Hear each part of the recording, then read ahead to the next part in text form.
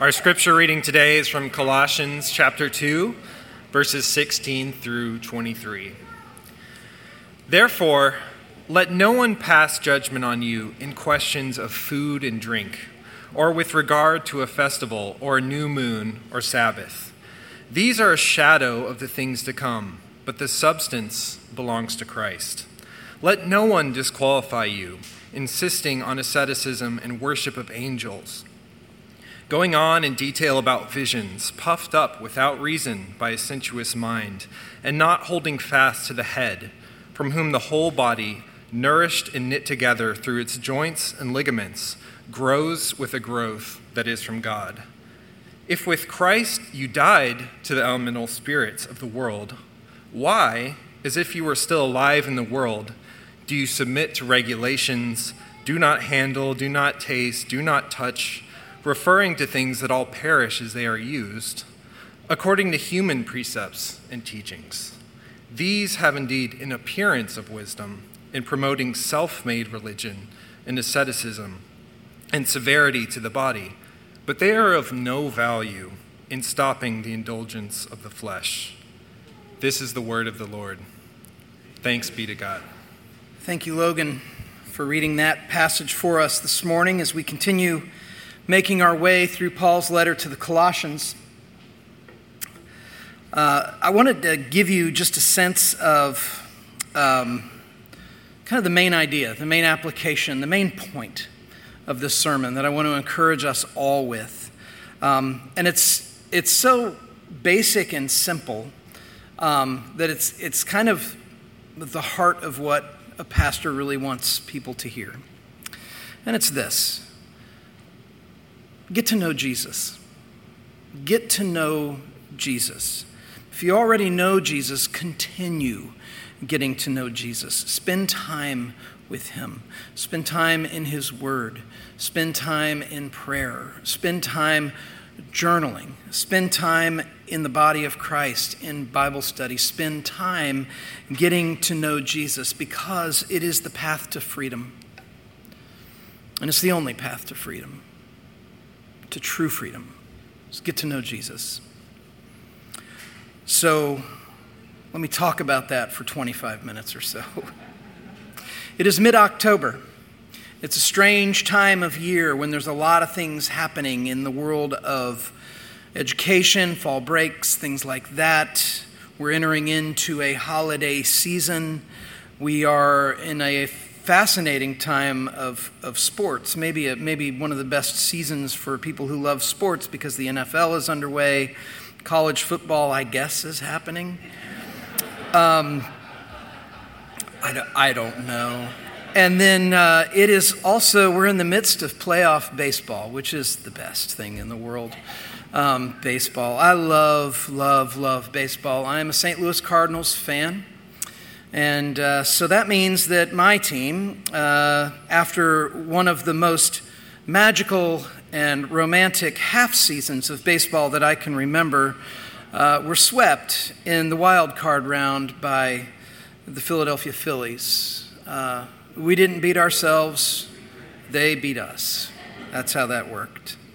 But I love this game. I love this game on a visceral level. There's a, if I can use this word in a context applied to sports, there is a sensual beauty to baseball.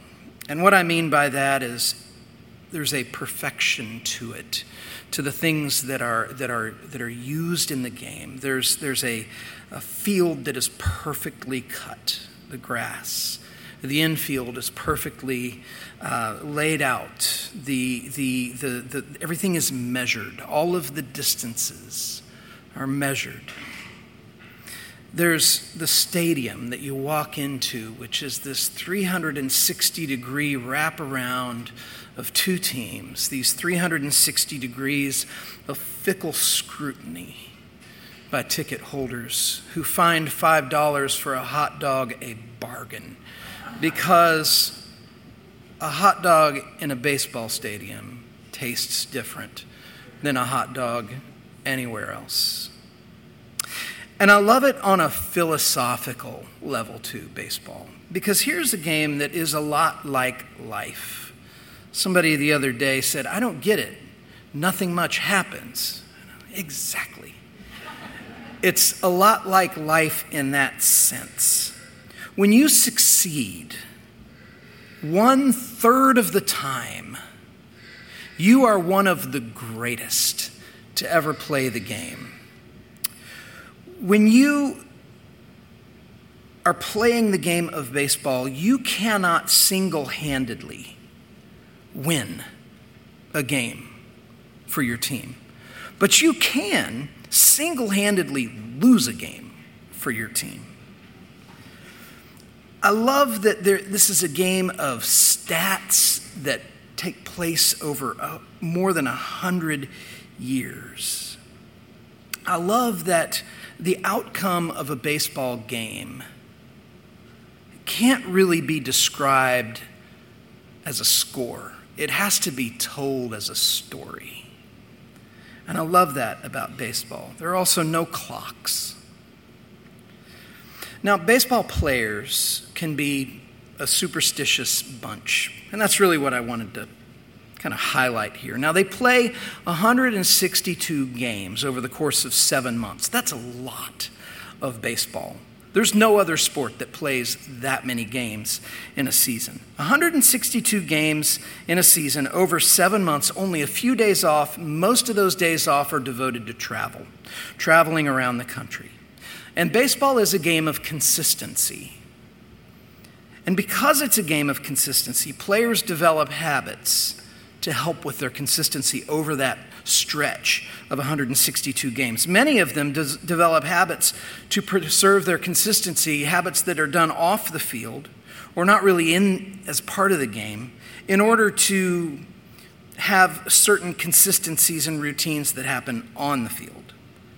So here are some of the superstitions that baseball players, some of them have. Players will refuse to wash their hats, their helmets, their uniforms, themselves during a winning streak. They don't want to mess with what's working. There are many players who will never, ever step on the foul line when they're coming on the field or going off the field. Never. They won't touch it. There are many hitters that when they get into the batter's box, they will draw a symbol in the dirt in front of the batter's box prior to their at-bat. You can see them do this, and they'll do it the same way every time. Here's one that's sacred, is when there's a no-hitter going on or a perfect game, nobody talks about it while it's happening. You don't even look at the pitcher, you don't strike up a conversation, you leave them alone, and you never talk about the no-hitter. Now, here's some that are things that individual players have done. Joe DiMaggio was an outfielder. He would always run from the outfield and he would touch second base before going into the dugout every time. Hall of Fame third baseman Wade Boggs would take exactly 150 ground balls as practice. Not 149, not 151, 150 exactly every time. My personal favorite, because I can just see it and it makes me smile, is a pitcher named Turk Wendell who used to wave from the pitcher's mound to the center fielder, who would then wave back at him every time he took the mound. Part of his routine. Some players believe that superstitions like these have a direct influence on wins and losses in the game. And while they may, like psychologically speaking, help establish routines that help the players find consistency over a long season, these things don't impact the outcome of a game. Recently, the St. Louis Cardinals pitcher Adam Wainwright, he was mic'd up during a rain delay, and as the delay was ending and they were getting ready to resume, he warmed up, he went back to the bullpen to warm up, and as his mic was on, he used that as an opportunity to talk to young pitchers while he was going through his warm-up routine. And here's what he said, I love this. He said, "Routine is great as long as it doesn't become superstition. If you're out there thinking you got to do exactly the same thing every time to have success, that's making you a weaker competitor. If they told me right now I had 8 pitches to get loose, I could do that because you are what your brain tells you you are." Baseball. Routines can be good. I love a good routine. I love a good routine. They can be good as long as they don't become superstitions. And this is especially true when it comes to following Jesus. It's really another way of talking about karma, really, if you think about it. It's this idea that if I do X, Y has to follow, or Y should follow. Y will be the proportional response to X.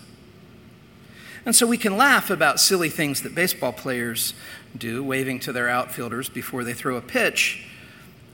But what about the karmic ideas that Christians hold today? This, if I do X, God must do Y. I'm convinced that everybody in this room, to some degree, has this. We have these things. Some examples would be, if I do my devotions, God will give me a good day. And if I do them every day, God will give me a good year.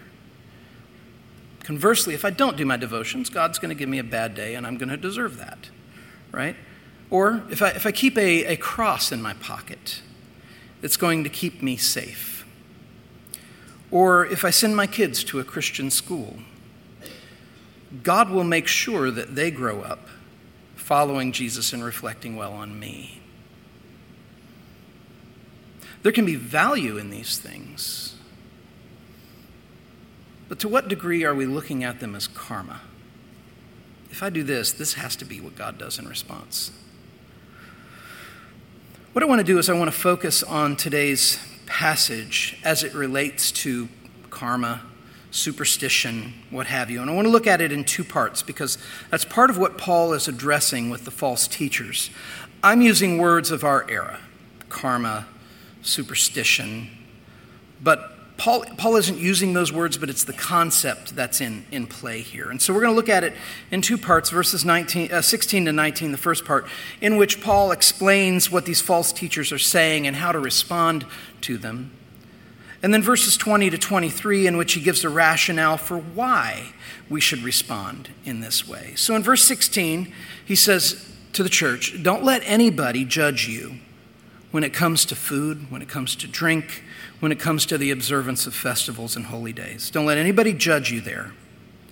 And what he's telling us is the false teachers were here. They were advocating for adherence to things like a kosher diet, observing the holy feasts that the Jewish people observed in the Old Testament, and saying these things are essential for your Christian spiritual growth. You must, if you want to grow, you have to do these things. And then in verse 17, Paul says, no, these are just a shadow of the things to come. The real substance of your spiritual growth and mine comes through Jesus. It comes through Jesus himself, who is our head. And then in verse 18, he follows up with another warning. He says, don't let anyone disqualify you from fellowship. In other words, what he's saying is one of the things that the false teachers are doing is they're encouraging the church to disqualify people from fellowship based on what they do externally. And so we see this agenda here is to separate people by promoting disassociation. They're promoting disassociation from others through things like keeping a kosher diet, following certain traditions that were part of the Old Testament, and seeing these as the path to spiritual flourishing. And if people won't get on board with that, then you just regard them as not belonging to your fellowship anymore. Christianity doesn't exclude people based on diet and tradition and things like that. Christianity welcomes people into the flourishing that we were created for, which is made possible by the finished work of Christ. And so this idea of disassociating the false teachers had, it really was promoted in two kind of ways that Paul mentions here. He uses the term, you saw it go by, as Logan read, asceticism and the worship of angels. These are the methods of separating yourself from other people. Asceticism and the worship of angels. Let's look at both of those, and let's start with the second one, the worship of angels. Let's just talk about that for a minute. What is this about? What does the worship of angels mean? We have corollaries to this today, but I think we should take it at face value. What Paul is saying is this idea that there's this illusion, it's an illusion to calling on angels to intervene and protect them from evil spirits.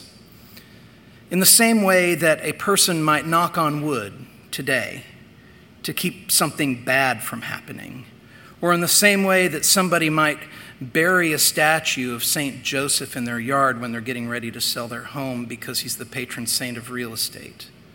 People do this, right? Some of us live in homes where there is a statue of St. Joseph buried in the yard somewhere, right? Maybe a lot of us. I don't know, but that kind of thing happens, right? But that's what he's talking about with angel worship. In other words, it's this. It's a warning against talisman. It's a warning against superstitious pleas to outside forces or objects to protect us from harm and to give us blessing. So it's a superstitious plea to an outside force. Asceticism is kind of the other side of that coin. It is a superstitious appeal that is turned inward. So if the worship of angels is turning outward with our superstition, asceticism is turning inward. It's this idea of disciplining the flesh to obtain a spiritual outcome or a material desire. And asceticism has been around for a long time. Some historical forms of asceticism include things like self-flagellation, beating yourself. That continues today in a myriad of ways. Fasting is another one. Celibacy. Seclusion or cloistering yourself off from others. A renunciation of worldly possessions. Obsessive exercise. Body modification. And in some extreme cases, religiously motivated suicide. These have all been historical forms of asceticism. And here's the thing about that. You may hear that list and think, I don't want any part of that.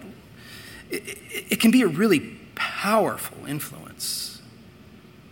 Because when people come along claiming a connection to the spiritual realm through practices like these, it can be very persuasive to people who have a deep desire to be connected to the spiritual realm and no better alternative for being connected to the spiritual realm. And so we can come with a posture of saying, be my guru, show me. Show me how you get spiritual clarity. And if doing this thing gives you, if Sweat Lodge is what I need, and you're telling me I'm going to get spiritual clarity there, then okay, I'll do that. Because I don't have a better alternative. And Paul is saying you do have a better alternative. You actually have the way to peace, Jesus. In verse 19, Paul goes on and he says, these teachers, they're puffed up in their own minds. But what they're not doing, he says, and I love the picture he draws here, is he says they're not holding on to Christ, who is the head that holds all things together and gives us growth. And so what he's saying is there are these teachers, these false teachers, and we see it still today, who promote a form of spiritualism that centers on what we do. I'm going to go have some kind of experience. I'm going to go do some kind of exertion. But that's all it requires, and Christ isn't in it. It's a headless spirituality. That's the picture Paul gives, where we look and say, those are impressive appendages, but there's no true head. There's no object to this faith. It's a body without a head. It's more about the superstitious idea of if I do X, then I will get Y. And Paul says, don't be taken in by that, because it's a trap. Don't be taken in by this sort of spiritual rigidity that counts everyone as either an insider or an outsider. Because the goal of it is not to be saved. The goal is not to be sanctified, made holy, made more like Christ. But the goal is just to be counted on the right side of things. To be blessed by doing X. And then we get to verses 20 and 23. And we come to Paul's rationale for why we should avoid the self-won attempts at spiritual peace. He says, if you died with Christ to the elemental spirits of the age, why do you, or why would you, still submit to empty rituals and rules about what you can eat and what you can drink and what you can touch? Because all of those things perish. Superstitions can masquerade as spiritual insight, but they're empty, they're hollow. There's nothing there. And then in verse 23, he says, to the world, these things look like spiritual connection. They look like wisdom, but they are of no value in stopping. This is where it gets interesting. They're of no value in stopping the very thing you do them to avoid, and that is the indulgence of the flesh, because they are, in a way, indulgences of the flesh. One reason it doesn't work is because it presumes that our flesh is the problem. That's what the ascetics would say. Your flesh is the thing to overcome. When in truth, the gospel is profoundly body-affirming. Like when we read about our future, when we read about our eternal destiny, what we're told is that we will have resurrected bodies, which Scripture says shall be glorious. Our bodies are not the problem here. It's our relationship with Jesus that deserves our attention. Christianity, as a religion, as a faith, as a practice, is not a new set of rules. It's not a new set of superstitions. Christianity is a new way to be human. It's a new way to be human. I'm borrowing that phrase from John Foreman, from the band Switchfoot, but it's a new way to be human. It's a fulfillment of an ancient religion, and that ancient religion was filled with laws and feasts and ceremony and dietary regulations, but all of those things were designed for a purpose, and their purpose was to teach God's people about His holiness and about His faithfulness and about His atoning grace, which we all need. And all of these traditions and customs were meant to kindle inside of God's people a longing for the fulfillment of God's covenant promises. It's just like when we go to the communion table. As the communion table is meant to arouse our appetites, these ancient customs were meant to do the same thing. They were meant to anchor God's people to the reality of His holiness and their inability to lead righteous lives. And these feasts and these customs were meant to keep God's people looking ahead to the coming of the Messiah while showing them their ever-present need of Him. And Paul is saying, Christ has come. He has fulfilled the covenant promises. We don't need to look back to these traditions and these dietary regulations. We look to Him, and we need look no further. Our inclination is to return to the old methods of reassuring ourselves that we're okay. That's what we want. We just want to reassure ourselves that we're okay. Whether that's through the indulgence of appetites or the denial of appetites. There are so many, if you've spent time in the New Testament, you know this. There are so many passages in the New Testament where the writer is devoting time to explaining that the old traditions, kosher diet, circumcision, feasts, are no longer required. There's lots of content in the letters of Paul and others in the New Testament about this. They're no longer required. Why? Because they've been fulfilled or they've been replaced with a new way of living because Christ has canceled the debt of sin. He's canceled it. And we see it happening in this passage in real time because here you have a young church that is seeking to walk in the confidence of the cross. And false teachers come along imposing a bunch of rules, again, for how to do that. And Paul is confronting the false teachers because their message is just another way of saying, you must bring a measure of your own holiness to Christ to really find redemption. You got to meet him halfway. And that is not good news. Because you and I, we can't. We don't have it in us. We don't have any righteousness to bring to Christ.